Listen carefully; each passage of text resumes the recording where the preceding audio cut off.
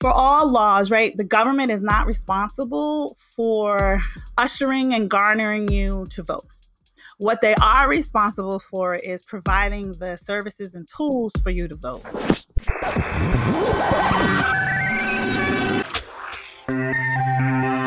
Hey everybody, and welcome to Connecting ALS. I am one of your hosts, Mike Stevenson, and I'm here with my co-host, Jeremy Holden. Hello to you, sir. We haven't had a chance to talk much this week. I hope things are okay in your world. I understand you're a little bit under the weather, though. Yeah, but I will pull through. But it's getting to crunch time here, Mike, and I'm talking about the election. I can't turn on the television down here in North Carolina without seeing commercials about the election. Every news segment is, of course, focused on it, and a lot of that conversation is turning around access to the voting booth. When to vote, how to vote, what are your options to make sure that your vote is recorded and counted, and something we had the great fortune to talk about this week. A really, really important topic, particularly in an election year. And we were able to connect with Dara Baldwin from the Center for Disability Rights. She's in Washington, D.C., and she is a wealth of information about the voting process and addressed all the questions we came up with around how individuals living with ALS can get out there and vote and how their rights are important to be aware of as they think about that process. So let's give a listen back to our conversation with Dara now. We're on the phone today with Dara Baldwin, Director of National Policy for the Center for Disability Rights. She's out of Washington, D.C. Dara, welcome to Connecting ALS, and thanks so much for joining us on the show. Thank you for having me, and thank you for the work you do in this field and in this space. Well, thanks. We've really been looking forward to speaking with you because, of course, we're rapidly approaching this year's election, and it isn't just the presidential election, though. Obviously, that's the headliner, but there are many city and county and state seats up for grabs around the U.S., and it's important that everyone know their rights as voters.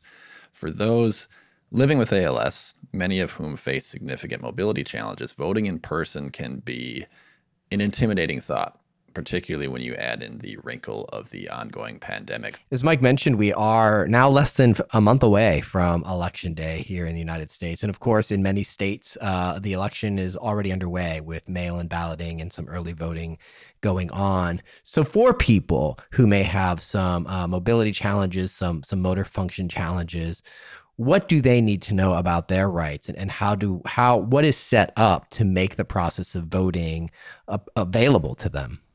Yes, so people know the Americans with Disabilities Act, or the ADA, celebrated its 30th anniversary this past July.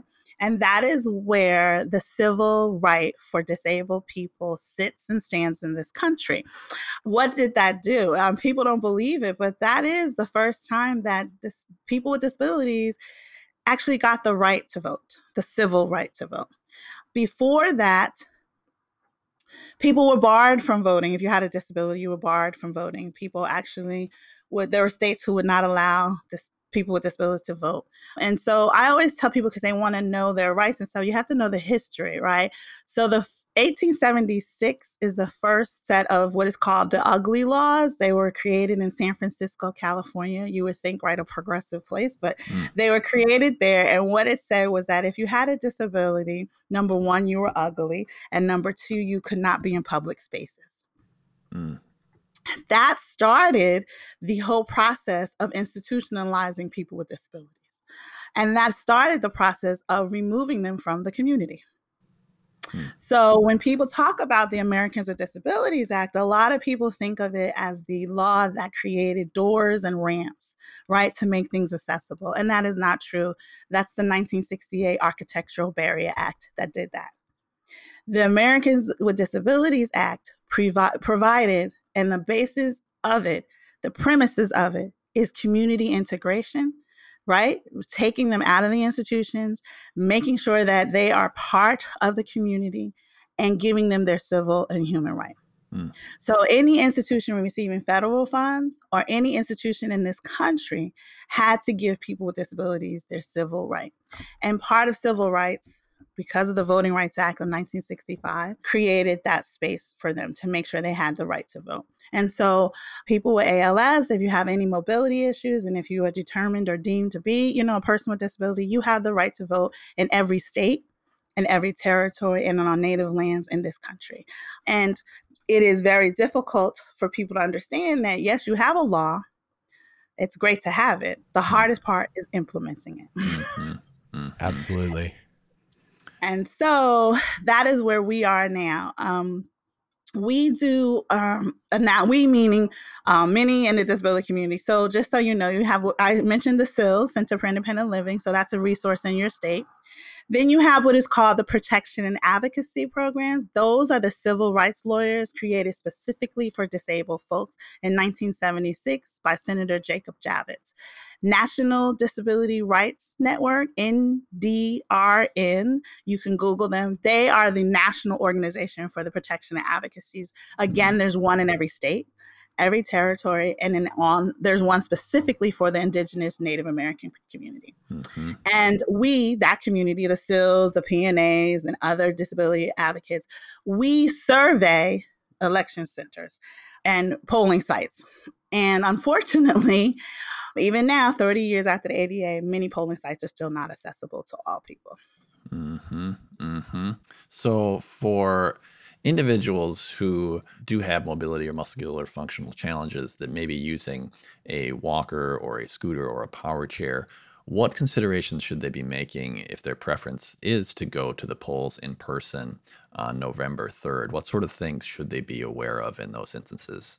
Right. So also, these are good questions. And it's also even more imperative you know this because we're in the middle of a pandemic. Mm-hmm. So what we are first telling people is to please follow the protocols for COVID and coronavirus, which is having social distancing, keeping yourself, and wearing a mask. Right. Now, right, that is your personal thing that you can do for yourself. Not every state, but many states will allow someone who has a mobility disability, whether you're in a wheelchair or crutches, or if you can't stand for a very long time, because there are going to be long lines. We know this now. We see this at early voting. Mm-hmm. You can go to the front. You walk up or roll up or go up to the front of the election polling site and let them know that you have a disability and that you cannot stand online or sit online that long. And can you vote immediately? Most states will allow you to do that. The way in which you find out is to go to your Secretary of State. That is the person who runs your elections in your state, or the Board of Elections. Google it for your state and they will tell you there. We are also telling people to be safe in doing this. Another reason we're being cautious is people have heard about the poll watchers that may be out, that President Trump has created his Trump army, right? We're not partisan or any of those things here. This is something he has said. And so you do have poll watchers. And you also, a part of voter suppression are people who will block the entrances to voters. They will intimidate them with kinds of things they're saying. Unfortunately, we have heard and seen people with weapons. And so what we want you to know, because that can be intimidating, right? You have a disability, you have a mobility issue, and you're trying to go to the front and vote. And many people online may not know or understand that. Right. And what we want you to do is understand and know you have that right to do that and to not be afraid to do that. There are also many poll watchers who are there to help you. They will have on a t-shirt, that says poll watcher or something like that. Please go to that person and say, I have a disability and I really want to go to the front, but I'm a little bit intimidated to go to the front because of what's going on here. That's if you see that place. And those people will help you. Right. They're not just there to do legal. Some people think they're just legal eagles or they just answer legal questions. They will also help you with that. They will help you get to the front and they will answer any of your legal questions that you have around voting. So that is another area to go to. And then finally, we do have what's called election protection. You can also Google that, and they have a hotline number that they do every election. It actually it's up now because we have early voting, that you can call for assistance, that they will help you, and just election protection, and it will come up on your phone. And when you call in the 866 number, it'll tell them, when you call in, it'll tell them what state you're from. So like if you're calling from Michigan, when they answer the phone, you will get a Michigan person who knows Michigan laws and can help you with that, to get yourself in there to vote. That's good. Oh, that's great.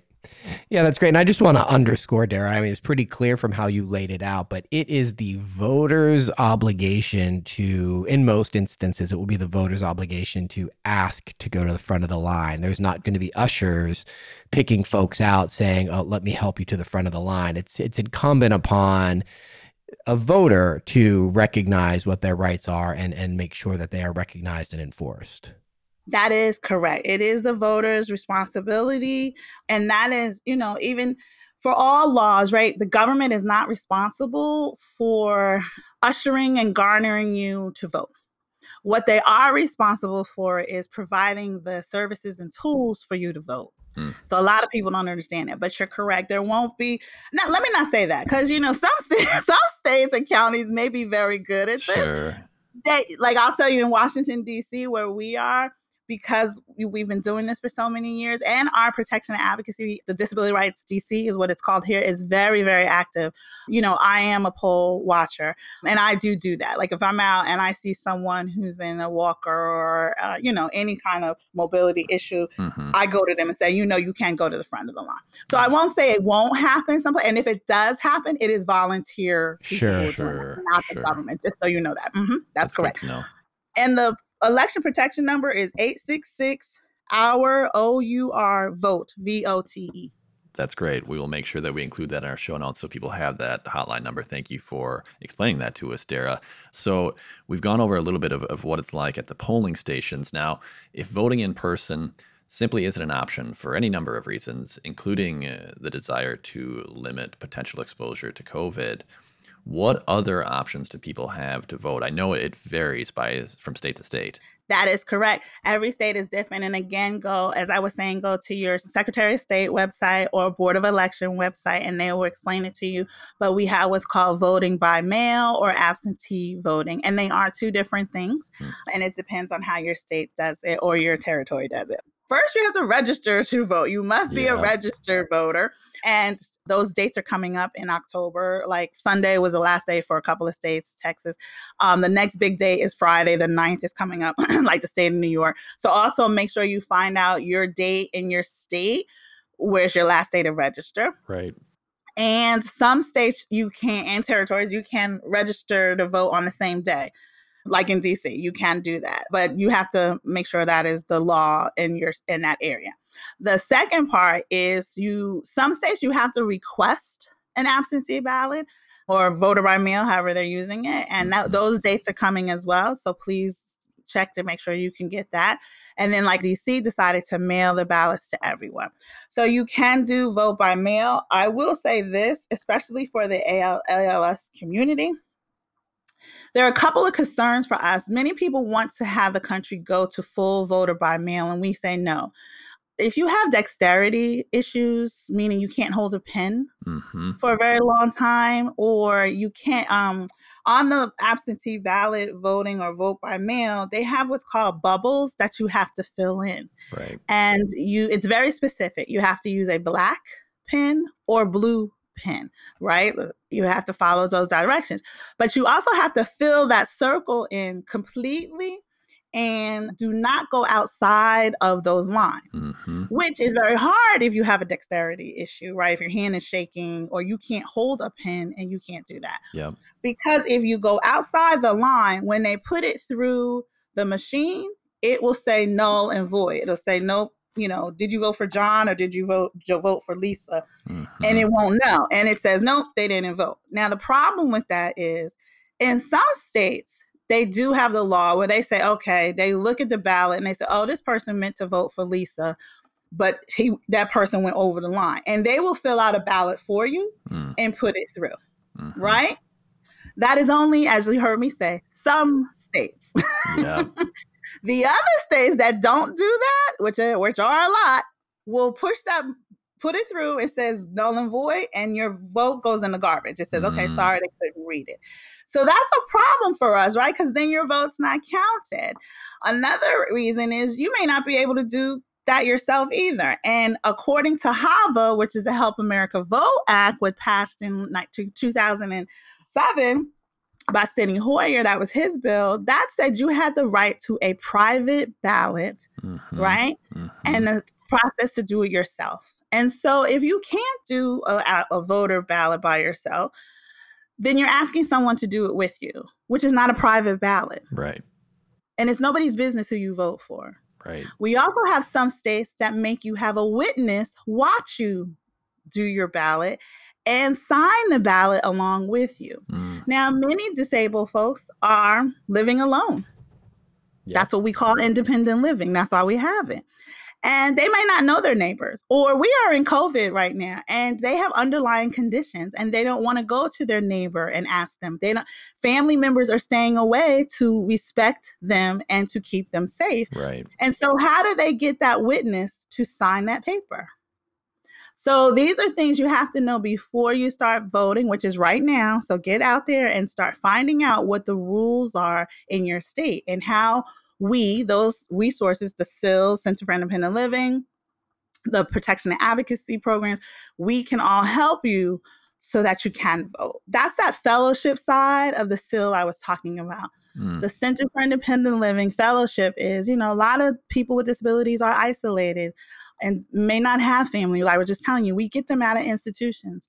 Some of them never knew their parents, never knew their brothers and sisters. Some of them don't have birth certificates when we get them out of institutions.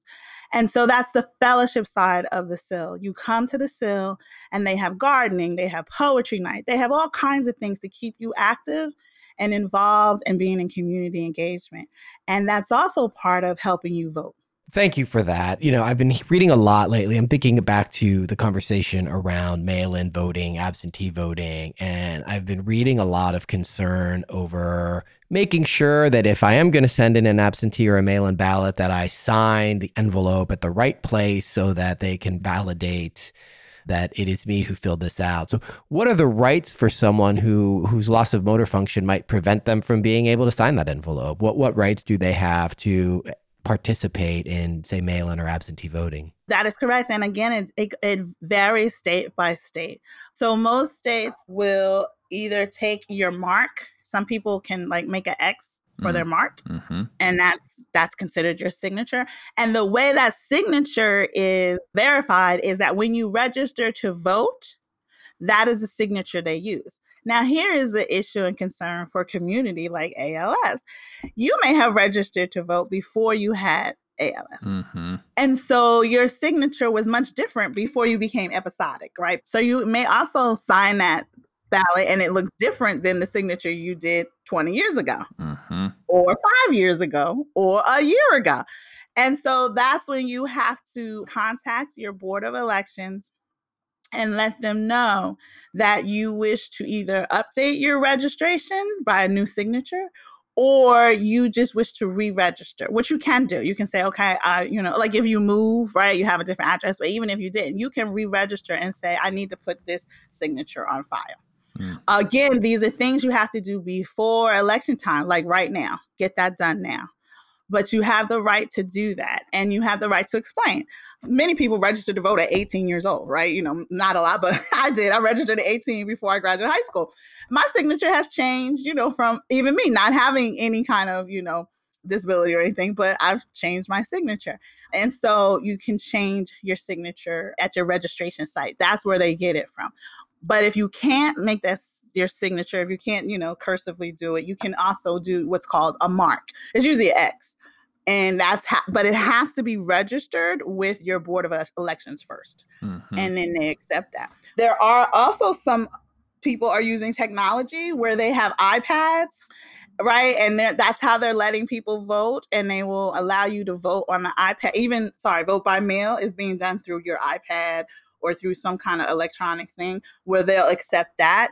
And your signature is, you pushing a number or a letter or something that says, yes, that's my signature, right? So there are other ways to get around this if your state is doing electronic vote by mail.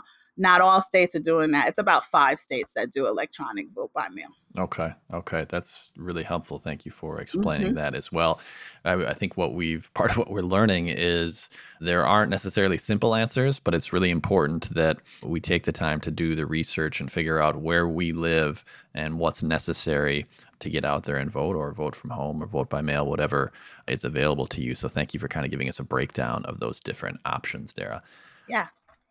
And you're welcome. And I think it's also important for your community to connect to disability rights community, because that is also where you will find a lot of resources and a lot of people to help to make sure you get to cast your vote. And as we just said, right, not just doing a presidential election.